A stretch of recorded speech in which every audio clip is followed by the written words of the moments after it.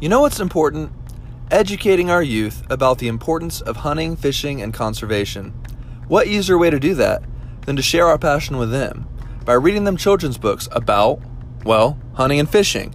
Head to exploretheoutdoorsbooks.com.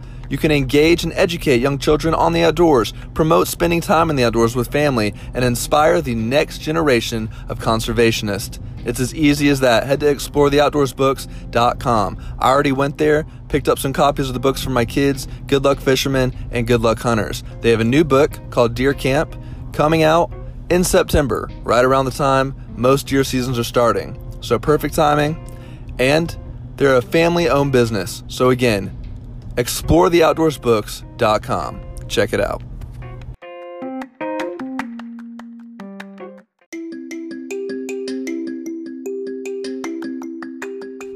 Having any trouble bringing coyotes from long distances away when you're in the field trapping? Well, look no further. Turn to Dunlap Lures. They have a lure called Hellfire. It's a long call lure with skunk essence that will bring in coyotes from a long ways away. How do I know? Because I've tried it.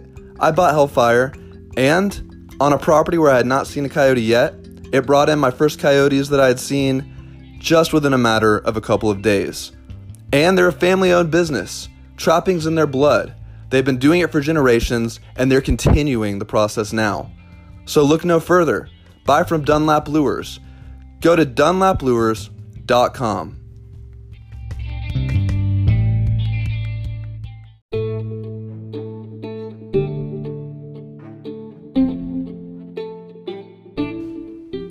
Hey guys, this is Sam Hunter. Welcome to the Sam Hunter Podcast, where we discuss all things hunting, trapping, and fishing.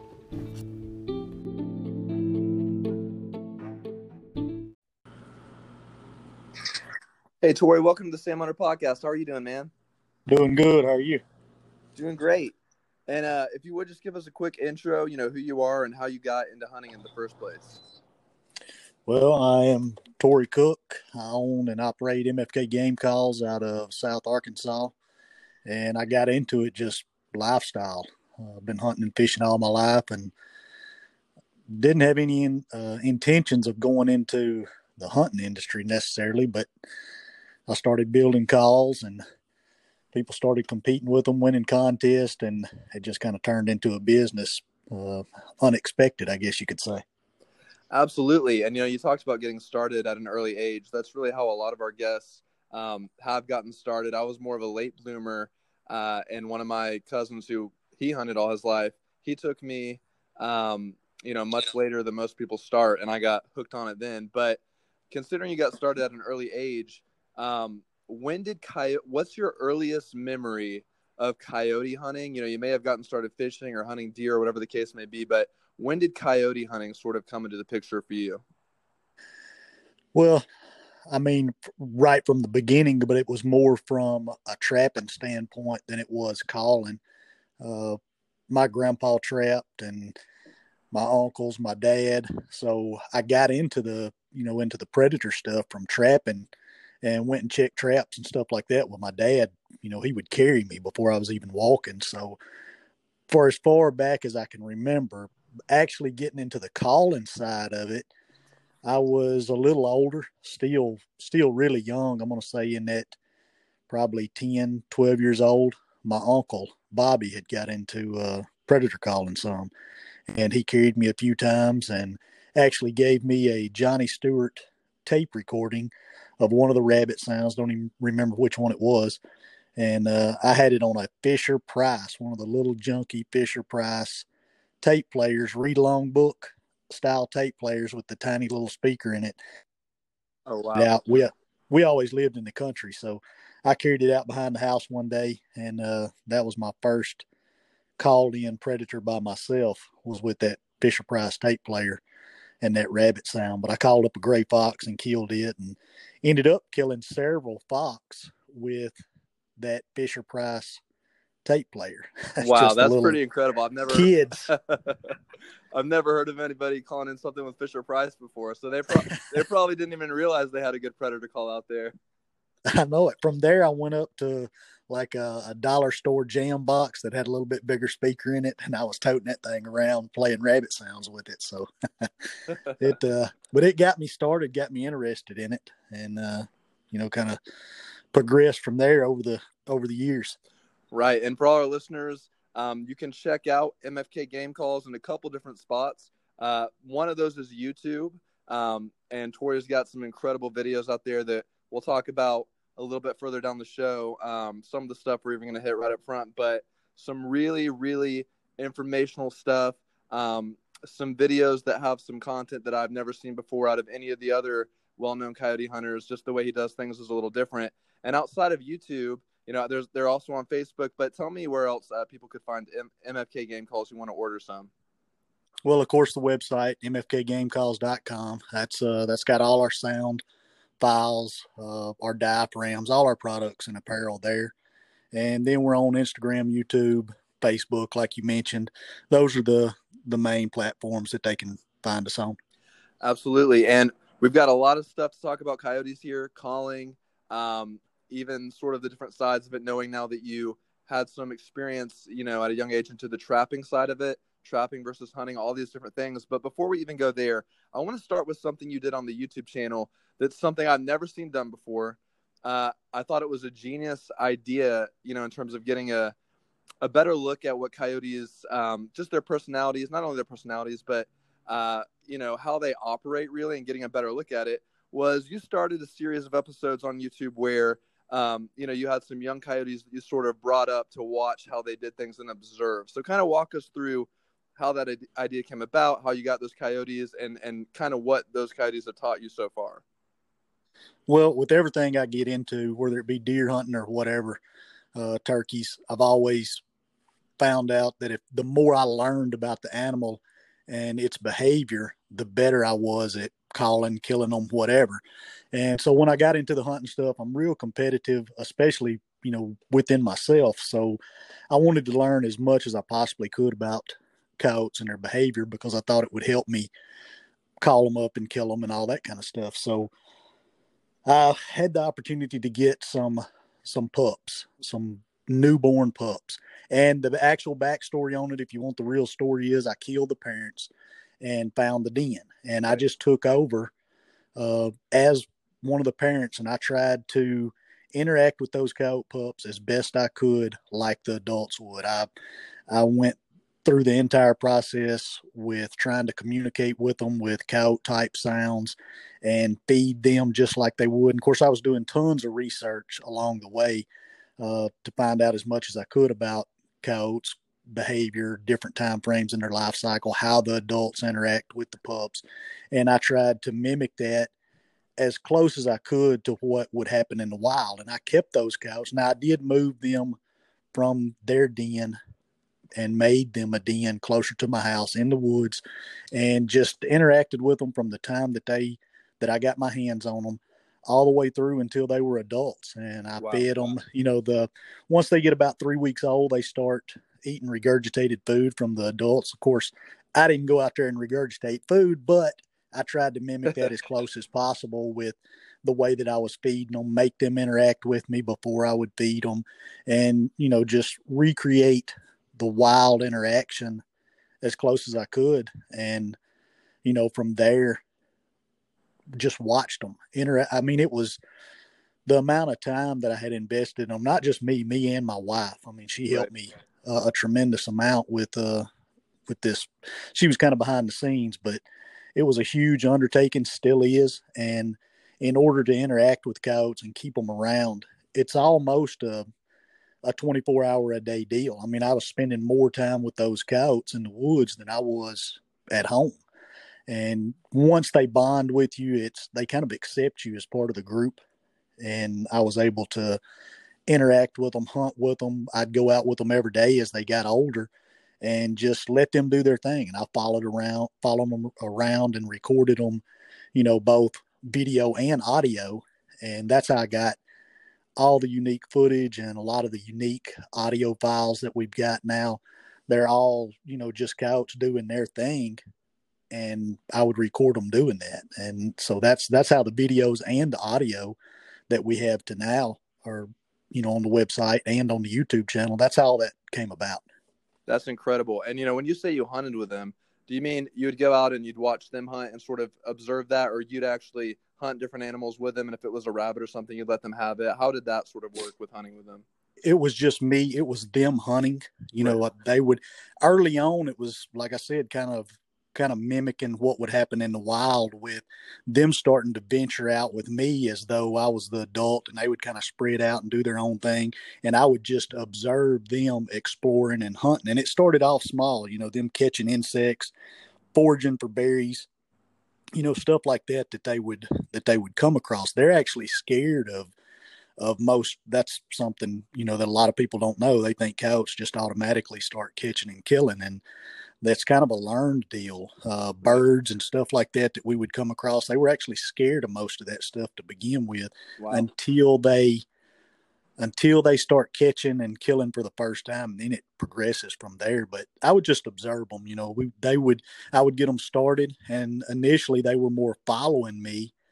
And as it progressed, they started branching out and doing their own thing. And I would watch them, and nothing gets by them. If they smell something, hear something, I've got tons and tons, hours of footage of them. And a lot of this stuff will come out. I've just started releasing a lot of my footage, but just tons of footage of them finding mice nest, running across fawns for the first time. That's a real interesting video. I was out just walking with these coyote pups in the woods, and they ran across a fawn, and their instinct to chase it was there.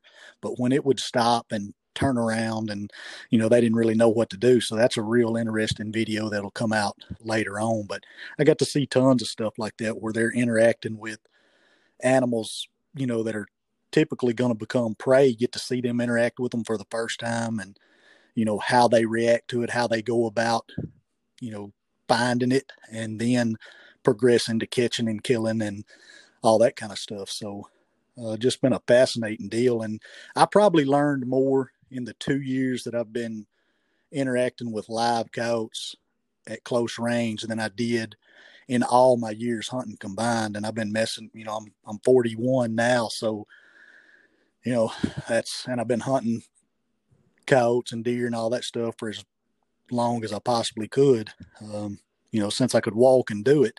So that just gives you a little glimpse of how much information I've learned in 2 years versus all the years hunting. It's phenomenal to get out there and watch them and get to see them act the way they act. Most of the time you don't get to see that stuff. You just don't get close enough to them. And it's different when you're calling them and observing them, coming into a call. You don't get to see all the intimate stuff that they do behind closed doors, so to speak. Right. No, absolutely. And I commend you for doing that, because it's a bold move. It's something that I've definitely never heard of anyone trying, and I'd be surprised to hear if anyone else ever had. And I think it's a great experiment. And like you said, just hearing that you've learned more in these past couple of years with you doing this than all those years of hunting shows how valuable that was. And I can tell just from you doing that experiment and that situation, it's obvious that you're not just a hunter. You're creative in the way that you go about things, and creative in the way that you hunt. And it's like I'm always trying to experiment as well. I've never done anything near as adventurous, but also just out of the box. Really, is that. Now, some things I've sort of messed around with when I had some coyotes at the house that would only come in that 3 to 4 a.m. range. Some different things I tried, because I tried to call them right to our house, in those wee hours, like evening or early morning, and they wouldn't come then, but I'd always see them on the trail cam, 3 to 4 a.m. So eventually I tried different things. Like I would, my wife thought it was pretty funny, some of the stuff I was trying, but I'd even go to bed a couple nights and I had the collar for an e-collar in my hand. So why do you have the e-collar in your hand? I told her, well, I put the collar down in the woods near some scent that I put out to try to get the coyotes to come out. Put the collar down there as well. And I'm just going to do this at different points in the night. I have my alarm set, whatever it was, 2 o'clock in the morning, 3 o'clock in the morning, 4 o'clock in the morning. So I could still get rest. But every time I'd wake up, hit the collar, try different, fawn distress or different things. And I had the camera going so that I could mark what call I did the coyote come into the camera. And so I've tried some, a little bit out of the box experiments, but, some of those gave me some knowledge. Some of them didn't really work at all. But it's really cool to see something so far out of the box that I just really don't feel like anyone's ever tried before. So considering, like I said, from what I tried with the different calling experiments, there wasn't really a good series of data that I could follow. Like, oh yeah, they always came in at 3 a.m. when I did the fawn distress. They always came in at 2 a.m. when I did the rabbit distress. Nothing like that. So for you obviously have learned a lot from your experiments. What would you say are maybe the top 3 things that you learned from this experiment of getting these coyotes as pups? As it relates to what, just their behavior or to hunting or? I would say to hunting, just different things they showed you about their personality that maybe you didn't know before in hunting and you realized, okay, I can use that now on the hunt. Well, just I would say some of the top things are some of the things that I used to believe about coyotes as it related to hunting versus what I know to be fact now. And one of those would be I didn't put a whole lot of thought into educated coyotes. And you hear about that a lot of times when people are talking about hunting. And since having coyotes, I thought when I called one up, if he got away or something like that, wasn't too big a deal. Call him up later, that type deal. But after having coyotes, it's amazing how quick they educate to all sorts of things.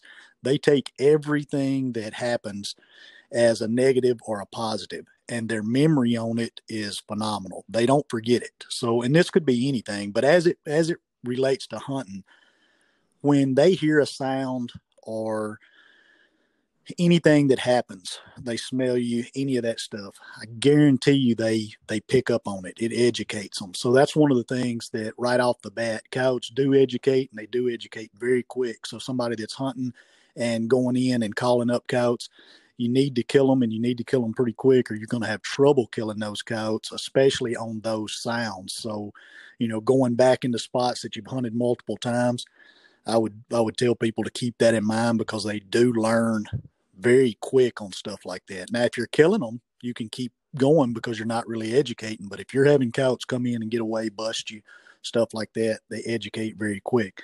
Another thing, another big myth, and something that you hear people talk about all the time, especially when they're talking about vocals and vocalizations on coyotes. And I didn't believe this either at first. But coyotes definitely recognize each other's voice. They recognize the howls. They identify those howls as family members or not. And whether that's a coyote that should be in their territory or a coyote that should not be in their territory. And you hear a lot of scenarios where people are howling with an e-call, or they're howling with a diaphragm or hand call or whatever. And they create the scenario in their mind that they're saying, they're doing a lone howl and they're saying, hey, everybody, I'm over here. Let's go play or whatever. And that's never the message that you're sending, or they are trying to send out a message that they're a lost member of the group or something like that. That's never happening. Anytime you howl and use vocalizations, those coyotes recognize it every single time as an unidentified, as a stranger. You're never tricking them into thinking that this is the lost mate. I've heard people say they call in a pair and they shoot one and they howl again, and the mate thinks that it's the lost mate. That's never the scenario. They recognize each other's voice, and it's very clear after having them because I can use vocalizations. And like, for example, me howling to call my coyotes in. They recognize that. It's very, they recognize it just like they recognize each other's voice, just like we recognize each other's voice. And so when you're calling coyotes, not that it really matters because it works either way, but when you're calling coyotes and you're using vocalizations, they're responding to it because it's a strange coyote in their territory. So that was another thing that I didn't believe, that they recognized each other's voice, and I've picked up on that, and it's very obvious, very clear. Another thing is every coyote has a specific personality. Some of them are very aggressive and bold, and will run right over a call. They're really easy to call up. Usually those are your coyotes as pups that are, the more dominant pups. They just have a brave personality. They come in to investigate stuff really quick, run right over the top of you. And then you have other coyotes that are more timid, shy, standoffish, circle. They'll circle calls. They'll, and this could be food or anything, and they know exactly what it is, but they still have a completely different personality. And so that showed me that when you're calling coyotes, depending on what type of coyote you're dealing with, it could make it harder or easier to call up. And that's why a lot of times when you're calling groups of coyotes or places where you may have 3, 4 or more coyotes, some of those coyotes are going to be a lot easier to kill off a piece of property than other ones. Not necessarily because you're doing anything right or wrong with your calling or with your setups. It's just the personality of that coyote and how they react to stuff. Some of them are just standoffish by nature and real timid. So those were 3 things that I guess I didn't know or didn't believe prior to interacting with coyotes daily, and stuff that I now know to be, fact. There's no question about it. Those things definitely happen. One other thing, and I don't know if you saw the video I did, whimpers. You see a lot of sound libraries and information put out, female whimpers, breeding whimpers, estrus whimpers, all that kind of stuff. And most of those whimper sounds are always associated with either female coyotes or breeding sounds. And so I always thought that. And after having coyotes, the males whimper, they make the exact same sound that the female makes, and they do it year round. Now there is a spike in it when they're breeding or when they have pups or something like that, but it's a communication sound that they use year round. And anytime they get separated and want to get back together, they get excited, you'll hear them do these little fast-paced chirps or whimpers that are often mislabeled as breeding sounds or female sounds when they're actually year-round communications made by male and female coyotes. And I've got tons of recordings of both male and female coyotes doing it at all times of the year.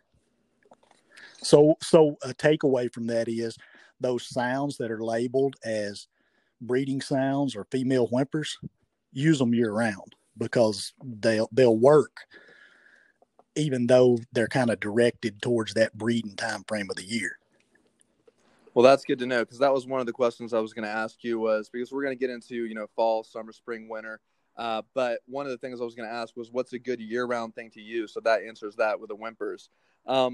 Now, you talked about a lot about the differences in personality, aggressive coyotes versus timid coyotes. I feel like the majority of what I've seen, I'm in Georgia, and there's a hunting property we have a couple hours out, and then there's our home that has, a little bit of land, and we get some deer and coyotes. But really in both spots, what I tend to see is the timid coyotes. When I look at the trail cam footage, and, I had notes I was taking, I had all this research I was doing on these coyotes, but every single one I ever saw, they're looking up in the trees, they're looking down, they're backing up, they're taking a step and jumping back. I mean, they're the most timid, paranoid coyotes I've ever seen, which does make it much more difficult. And even my brother, on our hunting property, he'll go and he's hunted all night.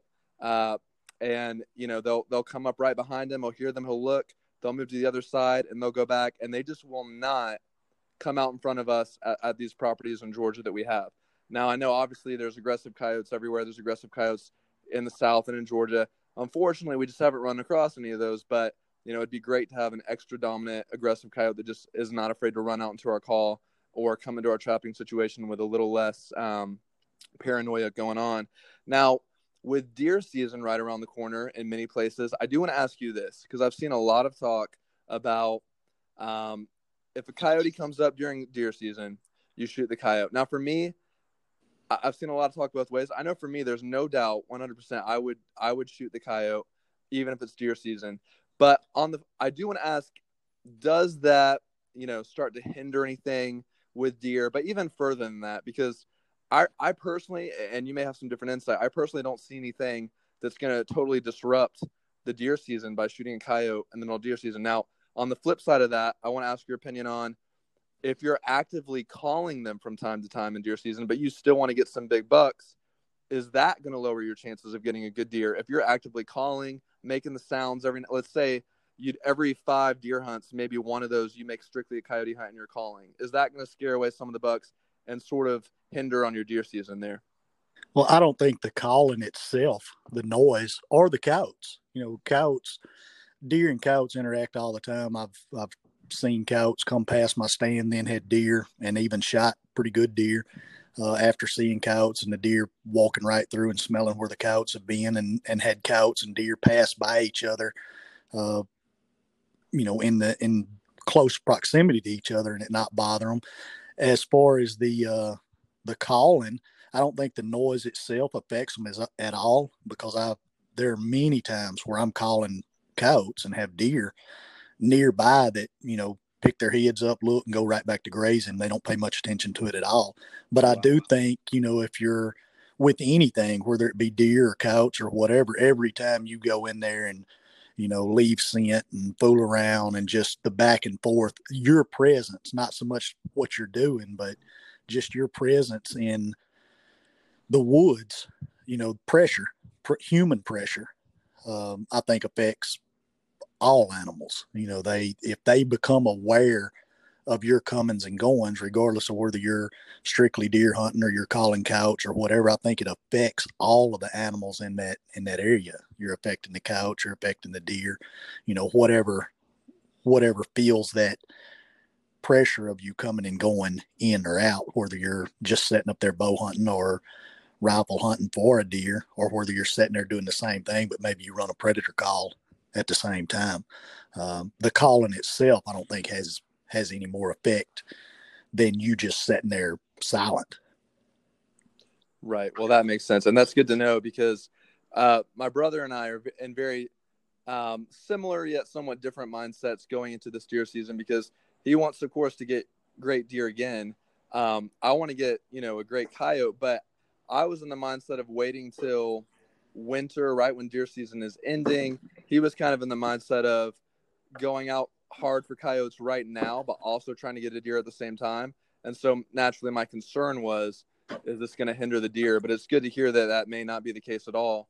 So we can just kind of, continue on and try to get both during the deer season while we're at it. I guess maybe a more specific answer to the question, it would be whatever was more important to me. If I was focused on killing a big deer, then I wouldn't take any chances by going in and calling coyotes too. But if coyotes were my primary focus and that was more important to me, then I wouldn't worry as much about, I'd go ahead and do that and deer hunt as well. So, I guess it's just whatever's more important to you, because if you're calling coyotes and you would rather kill a big deer, then you are taking that risk of bumping stuff or spooking or whatever. So I guess that's how I would play it if it was me. Absolutely, and that makes sense. Now we're going to get into some of your favorite weapons of choice, also weapons based on different situations, and then we're going to get into some MFK calls specifically. Some you would advise people to buy if they're looking into getting their first MFK call. But before we do that, speaking of this property that we hunt a couple hours out, I love to hear advice from what I would consider very, very professional coyote hunters that have had such great success like yourself with this. Now in this situation, there's coyotes out there everywhere. Our neighbor down there, he's got a ton of land. We've got about 40 acres there. He's got way more than that, but he's bordered on our 40 acres. And from what he says, he sees coyotes all the time, hears them just about every single night. His daughter, I believe he said, shot her first one at, 4 years old or something right there on the property. They're just everywhere. But what I've noticed is any trail cam picture we've ever gotten on that property, and anytime I've, ever heard them or anything, has been at night. Now there is an exception, and I do want to get your opinion on this. One night I went there with a buddy, and there was just, it was that window where there's maybe 20 minutes left of daylight. And so I took the caller, I forget what we're even doing, checking the trail cam or something like that. Some other things out there, getting ready for deer season. But I put out the caller and I did a lone female howl. And so, nothing happened. 5 minutes later, and this sequence still plays in my mind today because I wonder, what did I do wrong in this moment? But so I played the lone female call, 5 minutes, nothing. 5 minutes later, I hit the lone female call again. Then about a minute and a half to 2 minutes from there, directly to our left, felt pretty close, a call comes out. And so there's a coyote howling at us, and then it just spread like a wildfire, and it was the coolest thing, and something I hadn't quite experienced in this way, where they just start howling from a certain direction. It was like literally there was a ring around us with gasoline. We lit that ring, and the fire just started going around because that coyote started howling, and then next to it, a little more to the north, more coyotes, and it just started to spread around us. Then more to the northeast, and it just circled us. And finally, we had a circle going around us, and it was just really, I mean, I got chills because it was such a cool experience. Just how it started. It wasn't just from one area. It started to circle us like a fire going around us. And so, I thought they were about to come in. We had our weapons ready, and then I think I did another female call. They really started going crazy, and now we can hear they're getting closer. I mean, they sound like they're right next to us, but we don't see them yet. But we know they're close now. So we actually got them to move to us. So I'm thinking, okay, this is it. Then I made the move that still kind of haunts me to this day, but I'd seen so much about pup distress. I mean, I'm talking from everyone in every coyote group I'm in, from just everything. I've seen every praises the wonders of pup distress, and I've seen it work in videos, so I know it does. But I hit the pup distress. Now, in this moment when I hit the pup distress, immediately those coyotes were silenced, every single one of them. And so I waited. Now we're up to 5 minutes. I'm getting nervous because we don't hear anything. We don't see anything.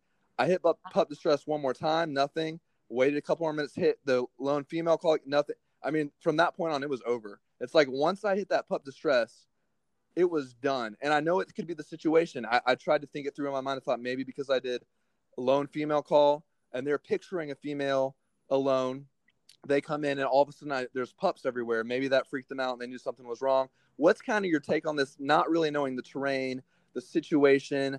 All I can tell you really was it's in Georgia, in a more northern zone. Other than that, there's not a lot I can give. What is kind of your take of what could have happened and gone wrong in the situation? I doubt that it had anything to do necessarily with you playing pup distress, but I guess the first question I'd ask you would be, were you in an open area and were they in woods or cover? Right. So this was a very wooded side of our property. So the whole thing was wooded. We were in thick woods, but really all the directions we heard them, from what I know of the terrain, even beyond our property, pretty much the only thing they could have been in as well was thick woods like us. So I thought there was a better chance of them popping out. I know if we'd been in open terrain, they probably would have spotted us in a second. They still could have spotted us. That's definitely something that crosses my mind. Even though we were in thick woods, we weren't in tree stands, we weren't in a blind. We were just, on the ground. But so that's pretty much the situation as far as the surroundings. Well, I was just curious if there were edges between, not so much that they saw you or anything like that. I was just wondering if there were edges, like a field edge or anything like that, between you and them.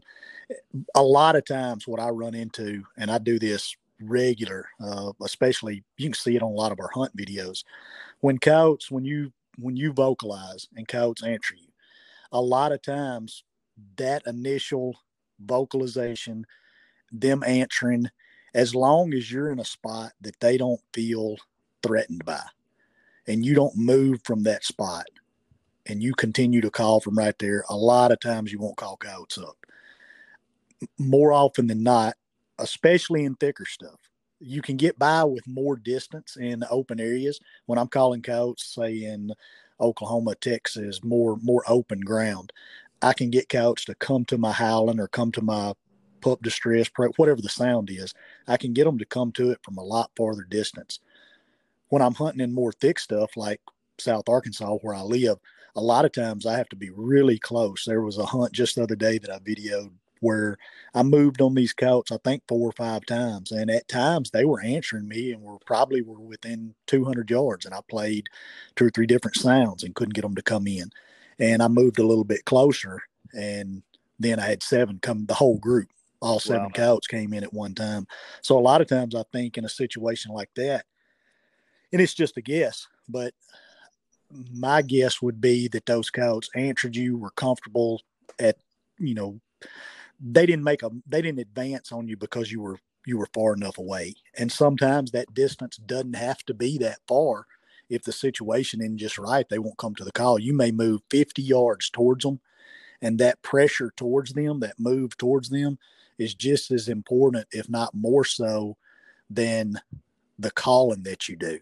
Because that once they howl back and vocalize back and you move towards them, it's almost like a threat or a pressure type situation where that distance, you closing distance on them, triggers a response in them more so than the calling does. And I guess something I could relate it to is if you've ever seen a yard dog in its own yard and a stray dog or somebody else's dog is outside the perimeter of their yard. You know, he may bark and carry on, but he doesn't pay a whole lot of attention to that other dog as long as it stays at a what it considers a non-threatening distance. But if it ever crosses that boundary line into the yard dog's yard, then a lot of times you'll have a lot different reaction. You know, a fight breaks out or it runs the other dog out of the yard or whatever. And I think coyotes a lot of times react the same way as long as the strange coyote that's howling, which is you, is at a distance that they're comfortable with. Right. They'll sit out there and listen to it, regardless of whether you play pup distress or a fight sound or whatever. Sometimes it just doesn't trigger them to come in. And you may move 50 yards or 100 yards, whatever you can get by with. I always go by however far I think I can move without busting them. If that's sometimes in the woods, it may only be 30 yards. Other times I may get by with moving 75 to 100 yards, depending on how, you know, everything lays out and what I can get by with. But a lot of times when I move, I may play the same sounds again, and all of a sudden they run over me. So I typically think a situation like what you describe is not so much that you scared them with, you know, playing pup distress or something like that, but just the situation wasn't something they wanted to come into. And that, I mean, there's so many different variables, and people will give you, you know, all kinds of what you should have done and all that kind of stuff. But more often than not, I think it's a distance deal, regardless of how far that is. Because I've had people tell me, you know, well, like they were within 200 yards, they were plenty close enough. Sometimes that's not close enough for whatever reason. You know, it's other times you can call them 500 yards because the situation is right. But, you know, if they're comfortable with where their position is versus where your position is, sometimes you have to move just a little bit to trigger response out of some of those coyotes. Absolutely. And I think that's a great analogy with a yard dog, and that very likely was the situation. Now, I know there's not always a great answer for this, but considering, you know, in a property like that, there's a lot of hunters in the same boat. You know, maybe they've got 40 acres, maybe they've got, you know, even less. For them, when their moves are limited, right? Because, you know, our neighbor now, he has plenty of, you know, he can move so many times on his property to hunt them. But for somebody who has less land to move on them, what's the best way, even though it definitely limits the possibilities, what is the best way to get them to travel farther than others would? Is there a certain call that will do that? Is there a certain, you know, bait you can use as you call? Is there something that just sort of ups those odds that maybe they'll go a little bit further, maybe they'll leave the yard, so to speak, and come out a little further into your territory? When you've moved as far as you can move, I always treat a coyote the same way that I do a turkey, in that if I'm dealing with vocal coyotes or coyotes that may not vocalize, but I'm pretty sure where they're at, I know their location, I'm always going to try to get as close as possible before I really start burning their ears with a lot of sounds. Now, once you run out of moves, whether that be because of a property line or because there's an open area you don't think you can cross without being busted, whatever the situation is, when you run out of moves, then it all goes back to your calling and your calling sequence and trying to use sounds that trip as many triggers as possible, or this is the way I approach it. So I'm going to try to use one or two sounds from each, what I would call trigger categories within a cow, basically their emotions. So, you know, I'm going to try to use some howls, some vocalizations to trip territorial stuff, social response.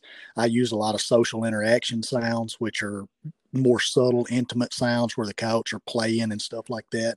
Uh, Hunger stuff, which is going to be your prey sounds. I'll throw 2 or 3 different prey sounds out. I'm usually only running these sounds maybe a couple minutes, and a lot of times I pause my sounds, and then I'm going to throw out something in the a little more aggressive, like some fight sounds. And the order that you put these in is up to you, but I'll also try to play on instinctual stuff like pup distress, throw out 2 or 3 different pup distress sounds.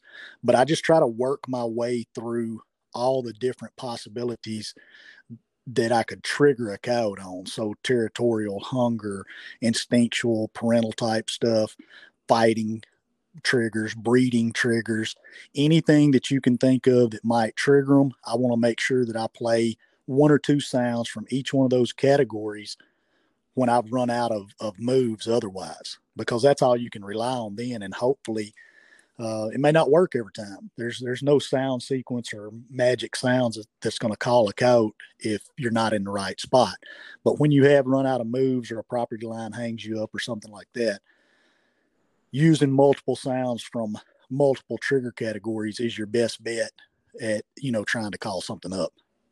Absolutely. That's great advice. And, before we get into the different MFK calls, as far as weapons, even generally just between shotgun, bow, and rifle, I kind of want to lay out some scenarios and see what you'd recommend in different ones. Now, I've seen a lot of videos, even from Western hunting to Eastern hunting, and just the differences in those. But watching when there's some kind of decoy out, whether it's something spinning on an e-collar, whether it's an actual, like Coyote replica decoy, whatever kind of decoys people put out, what I've seen so many times is the Coyote runs in, nips at the decoy, realizes in a millisecond that is not real, and takes off. So in those situations, would you say it'd be better to use something quick and reactive like a shotgun rather than something where you got to take your time like a rifle or a bow? Or how do you kind of feel out what weapon to use in what situation? Yeah, I think based on that, it's more of just a common sense type deal. If you're expecting longer shots in open ground, a rifle's going to be your better choice. If you're expecting fast action, moving in close, shotgun's going to be your best option. And then, of course, the bow is more of, that's going to be. I actually do a lot of bow hunting for coyotes, especially this year, but that's more of a challenge deal where it's, you're bow hunting because you want to, not necessarily because it's ever I think a shotgun's always the better choice over a bow as far as if you're trying to kill, because range is going to be similar and all that kind of stuff. And the shotgun's obviously going to be quicker and more reliable for getting kills. So, just a common sense type deal, kind of knowing what you're going to be dealing with terrain wise, shot distance, all that kind of stuff, and going from there on, which one you feel like you'd have your highest odds. Absolutely. And, from what I've seen from your hunts, and what's really impressive to me is that, in a lot of the videos I've seen, I can't recall off the top of my head even seeing decoys. It's just you in thick cover. And in some of these videos, I've sent these to so many people, just where you're sitting there and you blow an MFK call and that coyote is there in 1 to 5 minutes. I mean, I've seen that so many times, and you have no decoy. It comes right out in front of you. But for a second to switch to decoys, in your experience and from what you've seen and from what you've experienced, is there a certain decoy that once that coyote gets in range and can see, that's going to work better, whether that's a rabbit, more of a prey decoy, or a coyote itself, or just something spinning on an e-collar? Is there something that really triggers that vision response and will bring them in quicker than something else? I don't know if one decoy is necessarily better than the other. I haven't used a lot of decoys, and I'll give you my honest opinion on decoys. They're really neat to use. They're fun to use when they work. But my experience with decoys has always been, I think a coyote that's going to hard charge a decoy is a hard charging coyote most of the time anyway. So the decoy is typically not necessary. But I have seen many times where a decoy acts as a hang up, and the coyotes see it, and you may have a coyote coming in, working in, and they see the decoy and they either hang up and watch it, or they start to circle downwind quicker than they would have had the decoy not been there. And so I'm not a decoy guy. Now, when they do work, it's exciting, it's fun, all that kind of stuff. And I've actually got a couple buddies that have been using some coyote decoys. Uh, that man, the footage when it works is awesome. But they've also told me that, they have just as many, if not more, coyotes react negatively to it than act positive. When they do act positive, it's really aggressive, right there in your face, in your lap action. But a lot of times it costs you coyotes too when it hangs them up or causes them to flare or something like that before you're ready. So, to answer your question as far as a rabbit or one spinning decoy versus another, I don't really have a preference. I do think the more sporadic or the controlled decoys to where it's just sitting there and you're controlling it with a remote to where you can make it spin a little and stop if you want to. I like that style better if I was going to use one where I had more control over it rather than something that's just sitting out there constantly spinning. That way you do have, if you've got a coyote somewhere and you want to get his attention, you have the option of kicking that on. Because I do think if you had that ability, there might be coyotes that are hanging up that need to see something, and that may trigger them to come in. So in a situation like that, if I were going to use a decoy, that's the style that I would use, something that I could control, watch a coyote's body language, and if he wasn't in range and I felt like he was fisting to leave, I could go to that visual trigger with the decoy kind of as a last resort and see if I could get that coyote to commit. Absolutely. And, that's great advice because, you don't really hear a lot about them hanging up, but I could totally see, even as you said it, I can just picture that in my head. A coyote just, even laying down and just watching that thing and just waiting to see what happens. But in so many of the videos and the shows of other hunters that really love using decoys, there is that excitement. Just like you said, it does bring that excitement, but I'm sure that, for the sake of the show, they don't show those times when they hang up.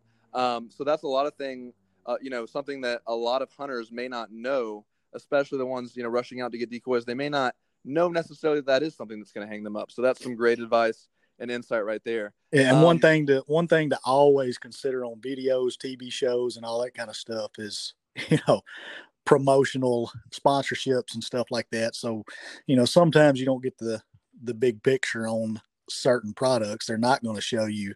And, a coyote that doesn't get killed or something like that, or things don't go right, a lot of times those hunts don't make the cut anyway. But, they definitely have the tendency to hang a coyote up or cause it to circle downwind at times. And then at other times they'll run over and, slide into the call when you shoot them. So I guess it all depends on the hunter and whether or not he wants to use a decoy and whether or not he feels like it helps him out. Kind of like with camouflage. I don't wear camouflage that much. Nothing against it. I used to deck out in camouflage, and then I had hunts where I didn't wear it and I didn't see any difference. And then I learned more about coyote vision and what they trigger on and stuff like that. And I kill them. I mean, I kill them at close range all the time. So it's one of those deals where when people ask me about camo, I don't ever tell them not to wear camo, and I wouldn't tell somebody not to use a decoy. I just kind of give them my opinion on it. And with the camo stuff, I always tell them, if that makes you feel more confident to wear camo and you feel more concealed, you feel more confident in your setup, then you should wear it. And same thing with a decoy. If a decoy makes you feel more confident in your setup and, you think it's up in your odds, then you should probably use one. No, I'm so glad you bring this up about camo because that is something I had that I wanted to ask you about a little later, but since you brought it up, I'm glad you did. Now, I thought I had noticed that in a lot of your videos, now I feel like I've seen videos where maybe you were wearing camo, but I'm not sure. I know I've seen a lot of videos where you were not wearing camo. Maybe you had, just a t-shirt and blue jeans, a hat, whatever the case may be. So I'm glad you brought this up. Now, does this same thing apply to coyotes and deer, or is it just mainly for coyotes that you don't feel the need to wear camo? Obviously back in the day, before, because there was kind of a point, in time when camo became a big thing in hunting, it became a big marketing thing. And obviously there, some different areas where maybe it's better to use than not. But in general, is this something that for coyotes you don't wear, or for deer or anything, or how does that work? Mammals versus birds. If I'm hunting birds, I'm decked out in camo because they see colors and they see all the details and they'll pick you out in a heartbeat. And that goes for ducks, crows, turkeys, whatever. For mammals, deer, coyotes, fox, bobcat, all that kind of stuff, it's motion. It's motion Right. that you've got to worry about, not so much the colors and all that. Camo hides people from people and hides people from birds and, you know, things that have detailed color and depth perception and stuff like that that coyotes and deer don't have. And so, you know, it's all about, for me, knowing what I know about the animals and how they see, and then of course, you know, doing it all the time. And the reason, I'll tell you what the deal is with some of the videos, you'll see me in camo and some you won't. Almost exclusively when you see me in camo, it's either relate if I'm coyote hunting, say in conjunction with a turkey hunt, I'm going to be in camo because I'm camoed out for turkey hunting. Also, a lot of my warm winter clothes that I wear deer hunting just happen to be camouflage. Now I have a lot of other stuff that's solid colors, um, you know, that's not camouflage. But a lot of times, if you see me on winter hunts, I may be wearing camo simply because there's so many good, soft, white clothing that happens to be camo because it's associated with, you know, winter hunting and the elements and all that kind of stuff. So I end up with camouflage clothes because of that, not necessarily because I'm trying to hide from a deer or a coyote. That makes perfect sense. That makes perfect sense. And, you know, as far as the MFK calls, because I know this is what you're about, the calls look amazing. You know, this who's like, maybe they've seen one of your videos and seen how successful you are, and they've been thinking about getting into MFK. You know, what is sort of your advice for an intro caller? Maybe, you know, something that's just going to give you, because there's so many different scenarios. There's different terrains. There's different, you know, west versus east. But just in general, for any coyote hunter who wants to get started, the best all around MFK caller for getting a coyote in close, what would you suggest? You're talking about the diaphragms, the air powered calls, or Yes. e Yeah, calls? absolutely. Okay, on the air powered calls, if I could only have one call, it would be one of the diaphragm howlers. I can do all the coyote vocalizations, pup distress, and you can get by with a lot of the prey distress sounds too. But probably the best thing for somebody getting started and wanting, you know, a full range of all the sounds they would need, I'd go with the MFK starter pack. It's going to give you a howler, an easy to use, easy to learn howler that'll do all your coyote vocalizations and pup distress. It'll have a V mouth in there that'll do your more mellow, cleaner sounding prey distress like fawn, kitten, stuff like that. And then you'll have one called a double slash that's going to do your raspier prey sounds like your rabbits, your birds, your rodents. And so that'll cover pretty much the full range of popular predator sounds that people typically use to call in coyotes, fox, bobcats, etc. Absolutely. And, you know, those diaphragm colors are what I've seen a lot of and seen you use and your team, and seen a lot of success with that. Now, does MFK also have some different e-collar options available? Well, we're partnered with Fox Pro, so we exclusively sell Fox Pro brand e-calls, and then we also have our sound library that's exclusive to Fox Pro e-calls. So we have our MFK edition Fox Pros, which come preloaded with not only Fox Pro's library, but also sounds from our library.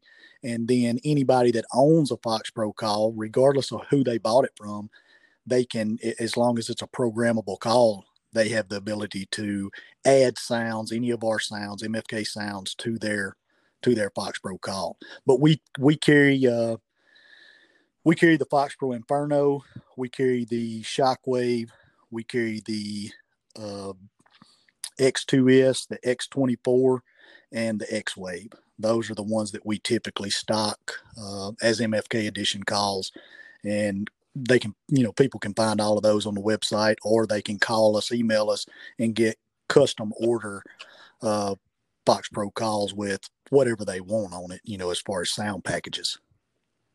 Absolutely. Well, it's great to know you're partnered with Fox Pro. A buddy of mine, you know, he's always lived in Georgia, but he just bought his first Coyote e-collar, and it did happen to be a Fox Pro. And he's about to buy, you know, some acreage out in Alabama. So I know he's, from what he's heard, the area has a lot of coyotes. So he's looking into getting started with that Fox Pro and seeing how that goes.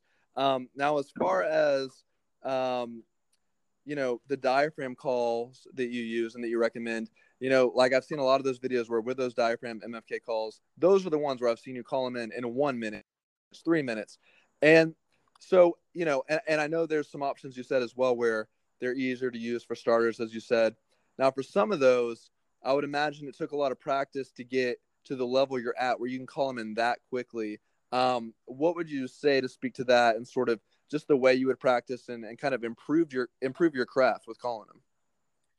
Well, like I told you earlier, I'm extremely competitive with myself. So, I'll set goals for myself. I never reach them. I never get good enough. So I'm always trying to get better and better. And when I started building these calls, my background was in building turkey calls, and I always wanted to sound more like a turkey, more like a turkey. So I would play with stuff, and I did the same thing with the predator calls.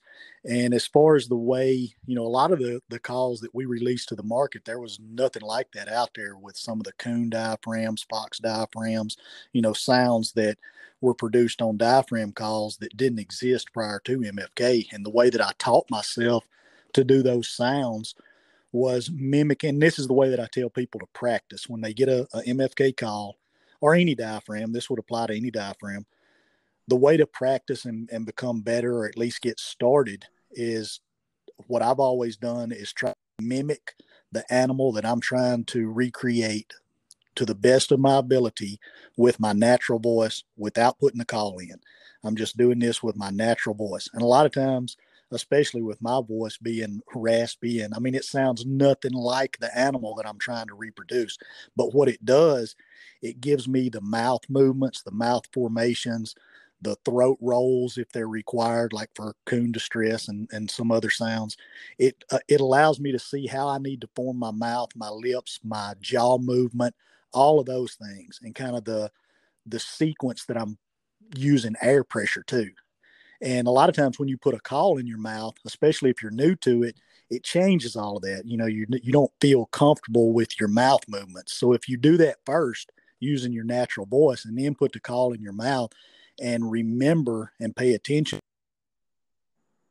cadence with air pressure, all that kind of stuff. If you remember that and try to do those same things with the call in your mouth, let the call take the place of your natural voice and it produce the sound, but you still go through those same motions of moving your mouth, producing the airflow, all of those kind of things. It'll get you started really quick and, help you progress and get better with your calling as you practice on it. So for example, just a real easy example, if you were to try to howl like a coyote and you did that sound with your voice where you go, oh, and try to mimic a howl, and you pay attention, your lips are going to form a circular shape, and, your jaw is going to hold a constant spot a lot of times. And so you can go through those motions with your natural voice and get really, really close to producing those sounds a lot quicker than you would if you just popped the call in your mouth and started trying to do it from scratch with the call in. Those mouth movements will get you there a lot quicker, practicing those mouth movements without the call. Absolutely. And, just with you talking about the way you perfected your craft and got better at calling, it does make me think in the moment, it just hit me. Now, do you happen to have any diaphragm calls near you by any chance that maybe you could demonstrate one? If you don't, it's no problem. But if you happen to, I was just curious. I don't have one right here with me. I wish I did. Okay, I'd be glad to demonstrate. I just kind of sprung that one upon you, so that's no problem. But you brought up, your competitive nature a couple times now, in the beginning and now, and so, growing up, my brother and I have been very similar. We're very competitive people. We went through a school system where, there's a lot of weight training, no matter what sport you play. There's a lot of weight training that just happens in general. I took weight training all through high school just because I loved being in the gym so much. And it kind of was a place where I could put a lot of energy into that competitive part of myself. And that fed into college. And obviously it's no secret when people see your videos, they know immediately, okay, this guy works out. If you could, right. So if you could, why don't you sort of tell us how that feeds into now, not saying that, oh, you have to be, because there's plenty of hunters that, they're not in great shape at all. There's plenty of hunters that are just in great cardiovascular shape, like for Western hunts where they've got to move on a mule deer or a moose. And then there's hunters like yourself that are bodybuilding really. But how can you speak to that? How it helps your hunting, not in the sense of just, being in that physical fitness, but the mental side of it, what it takes to keep yourself in that condition and what it takes to be successful at hunting. Because I know there's a correlation there, and I feel like you could speak to that. I think the main correlation is just dedication to anything. And a lot of people have asked me about the weightlifting and gym stuff. I don't talk a whole lot about it. It's something that I've always done. I've always challenged myself with whatever it is. And that's kind of why I work out and did the bodybuilding stuff. It's a challenge. I don't like to work out, but I like challenging myself with doing something that I don't necessarily want to do and making myself do it every day, because I do feel a lot better when I do it. It's an accomplishment each and every day. And it does help me with, with everything, not just hunting, but just anything you do. You end up with, you just have more energy. I can walk and climbing hills, being in the heat, climbing trees and stuff like that when I'm deer hunting. I don't get out of breath.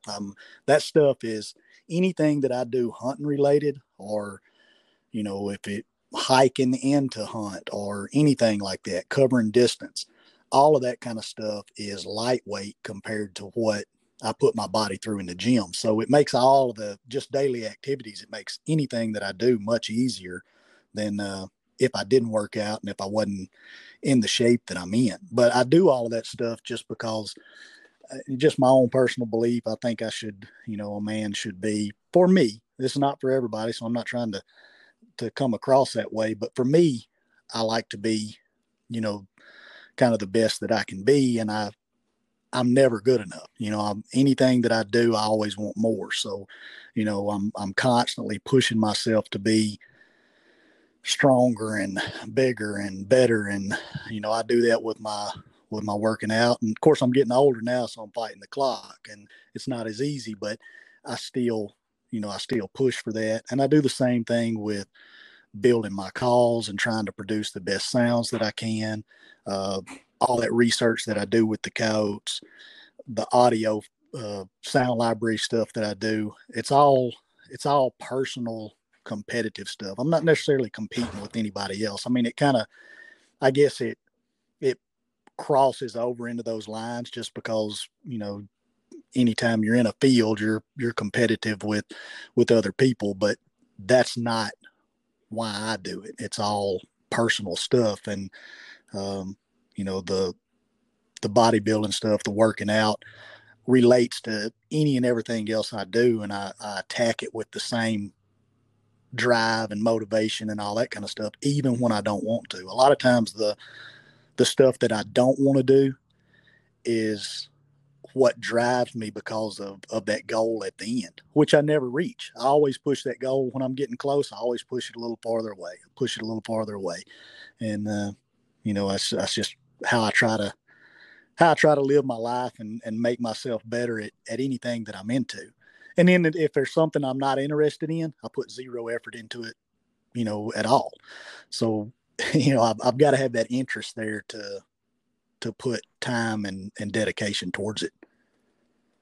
Absolutely. And I think you hit that correlation on the head. It's like so many people that they do put that time in. And like you said, when you don't want to work out, you do. A lot of those, types of people are the people that are successful in business. They're just driven. They're successful in hunting. There's plenty of hunters that are successful that, don't spend a lot of time in the gym. But some of the ones I've met who are willing to go that extra 10 or 20 miles into the woods and drag a deer back that far, or just go push through the rain, or those types of things that they don't really want to push through the rain that day or trudge across a muddy, swamp type terrain.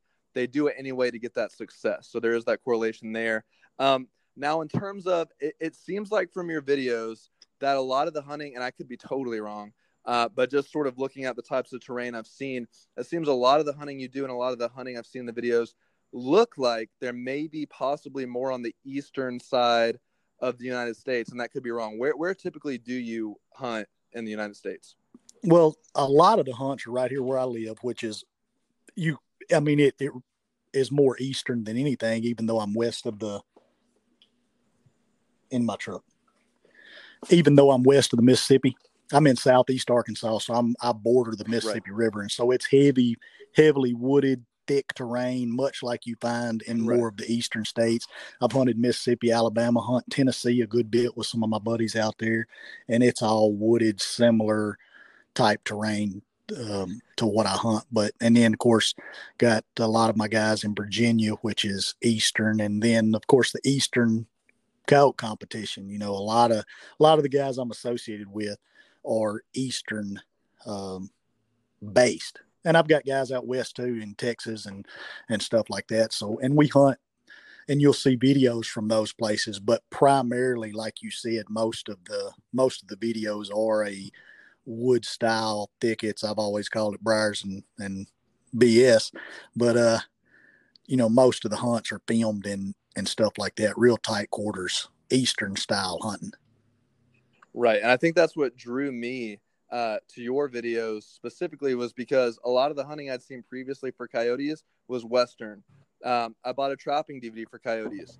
I didn't know this. There was a western and eastern version, but it came back and it was the western version. So I feel like everything I was seeing was west, which just looks very different.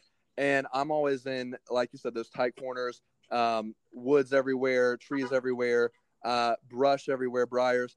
And so to finally see someone hunting in that type of terrain and having great success was eye-opening, because you always hear people say, well, and this is what people say, but they say Eastern is tougher than Western. So I want to go into that just for a second. You've had some experience hunting out west, although a lot of your hunting takes place in Eastern type terrain. What is your experience? Is it easier, as many say, to call a coyote out in Arizona, in New Mexico, in Utah, than Georgia, Alabama, Tennessee? Or is it the same if you just know what you're doing? How does it kind of work? Boy, that's one of those heated conversations right there, but I'll give you my honest opinion on it. Most of the time, regardless of where you're at, I do think coyote calling for the most part is coyote calling, regardless of where you are. But there are certain things that make it harder or easier, and population being one of them. Western populations are typically higher per acreage than eastern populations. Texas has a lot higher population than Arkansas, than Virginia, than any of those eastern states. Arizona, New Mexico, all those places, a lot higher coyote population. So that makes it easier when you have a higher population. If you've got more animals, your odds are higher. Terrain is the other thing, and possibly that could possibly be the biggest difference. When you're hunting thick terrain where you can only see 30, 40 yards versus wide open ground where you can see farther than you can shoot, it's easier. It's easier to, you have more opportunities to kill in open ground. So it's not so much eastern coyotes being harder or smarter to kill than western coyotes, which a lot of times I think that's the direction that the topic goes, and why western hunters and eastern hunters will get into it over that conversation. It's almost like they're saying your coyotes are easier to call and kill than my coyotes. And I think it's more related to population densities and the setup with terrain more than anything. But I will also say this, and this will make some people mad, but it's the truth. You can take, and it doesn't matter if they're from the east or the west, but you can take a woods hunter, thicket hunter, and he will have an easier time transitioning over to open ground and have a lot easier time calling and killing those coyotes than if you take an open ground hunter and bring him to thicket hunting. They're out of their element, and it's not as easy. I'm not saying they wouldn't figure it out, but it's not as easy a transition. If you take somebody that hunts thick ground and take them to open ground, they'll wear coyotes out because they can see farther in their setups. When you're hunting tight terrain, it forces you to be better with your call placement, be better with your setups. There are a lot more things to consider. You can't see the downwind side as far, so your setups have to be better. Somebody that hunts thick ground has to strategize more than somebody that hunts open ground. just for the simple fact that your visibility is not as good. So, you're calling coyotes closer, and in order to call coyotes closer, everything has to be better.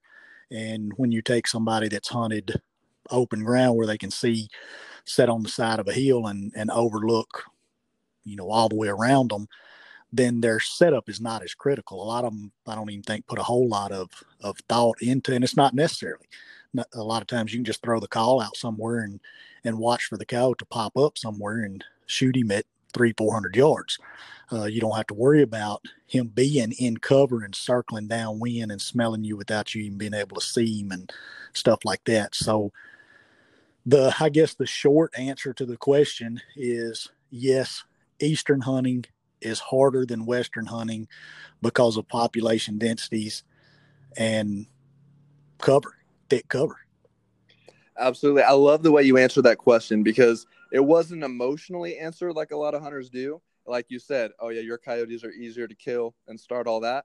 It's very logically based the way you answered that, and very true and to the point that, it's the population density that's a huge part of it, having way more coyotes, and then that open terrain where you can see and shoot a lot farther. So that, that's a great point.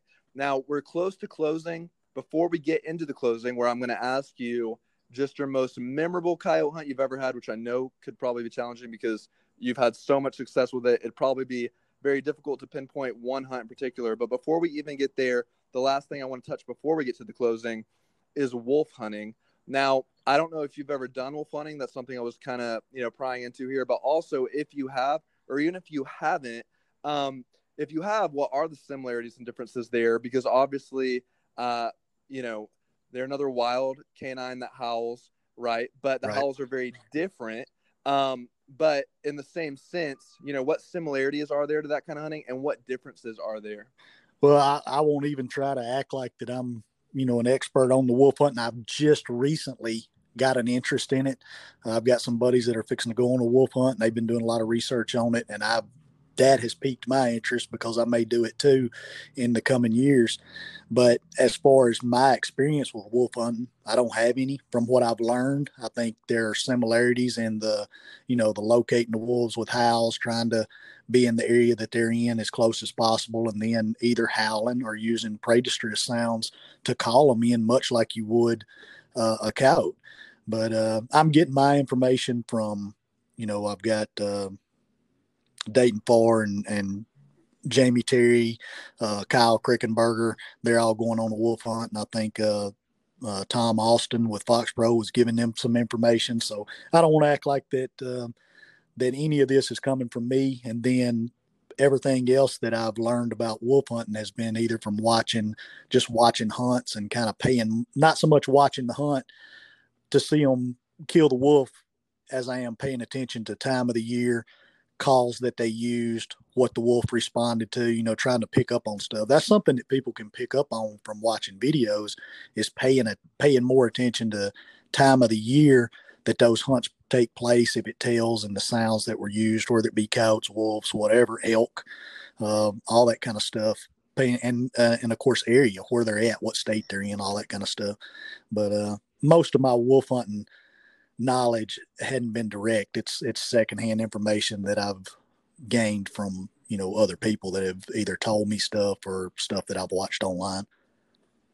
Right, absolutely. It just seems like both pique my interest, but it does seem like coyotes have so many different variations of howls and different kinds of crazy sounds, whereas the wolf has that more deep, longer, drawn out howl. And it doesn't seem, and there may be, I'm going to assume, but I don't know nearly as much about wolf hunting, but it seems like at least that coyotes may have a lot more different types of variations. But would definitely be interested to see what your experience becomes in wolf hunting. Now, as far as closing out the show, we've had a great episode, and everybody please go check out MFK howls, MFK collars, and get some different collars and howls to use. Add those to your repertoire because they've got some incredible products. And again, you can follow the MFK collars YouTube channel and see all that in action, all kinds of videos, in thick cover, and really see those situations where it seems like it'd be difficult. You can really see through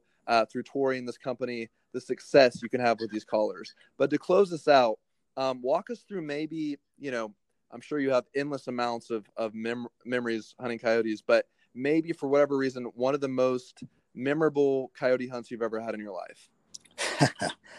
Man, I've been thinking about that since you mentioned it earlier, and I don't know. There's one thing I do want to say before we close out. I really hadn't had a chance to mention it, but the way MFK come about, just all my buddies. I didn't have marketing money or anything to get this started, so MFK came about from close friends, family, my parents. And I'm not going to try to name them by name because there's just too many, but they know who they are. All my buddies that have helped me out along the way. And then, of course, all the customers who I'm very interactive with all our customers. So I want to make sure that I get that in there. Thank all those people that helped get MFK where it is. And then as far as memorable hunts, it ties right into that because I've had so many memorable hunts. I'm glad that 90% of them are on video. Somebody else that needs mentioned, Spike Davis, that does all the cartoon stuff for us. Big supporter of MFK. But the memorable hunts, him included, I've had numerous hunts with those people that have helped get MFK where they're at. So all of them, it'd be hard to pick just one. But if I had to pick one hunt, it would probably be, and maybe because of the name of the video too, but there's one on there called Coyote Daddy and the Big Blonde. That's a video that we've got, and it's a hunt that I did with my dad. Buddy Dayton Farr videoed it, and we've been on multiple hunts, but I think that was the first videoed coyote hunt that we went on, even though I've been hunting with him my whole life. And him and my mom got me to this point. He taught me, I consider myself above MFK. You ask me what I do, I'm a woodsman. And I learned that from my dad. He taught me all the basics of that, tracks, directions in the woods, all that kind of stuff. And then my mom is where a lot of the competitive drive and just my personal criticism of myself, all that come from. So I guess the most memorable hunt would have to be that Coyote Daddy and the Big Blonde, just because it ties directly into how I got my start from a child. Absolutely. And thank you for sharing that. Everybody check out that video on YouTube. I know I'm going to go check it out. And Torry, I just want to thank you for taking your time today, speaking to our listeners. We, at this point, we have listeners in 11 different countries around the world. And I know that all of them are going to love this episode because a lot of our episodes where we've even mentioned coyotes have skyrocketed in listens. And now this episode is 100% all about coyotes. So I know they're going to love what you had to say. Torry, thank you again for joining us today. Hey, I appreciate you having me. I enjoyed it. And thanks again. Absolutely. Take care. You too.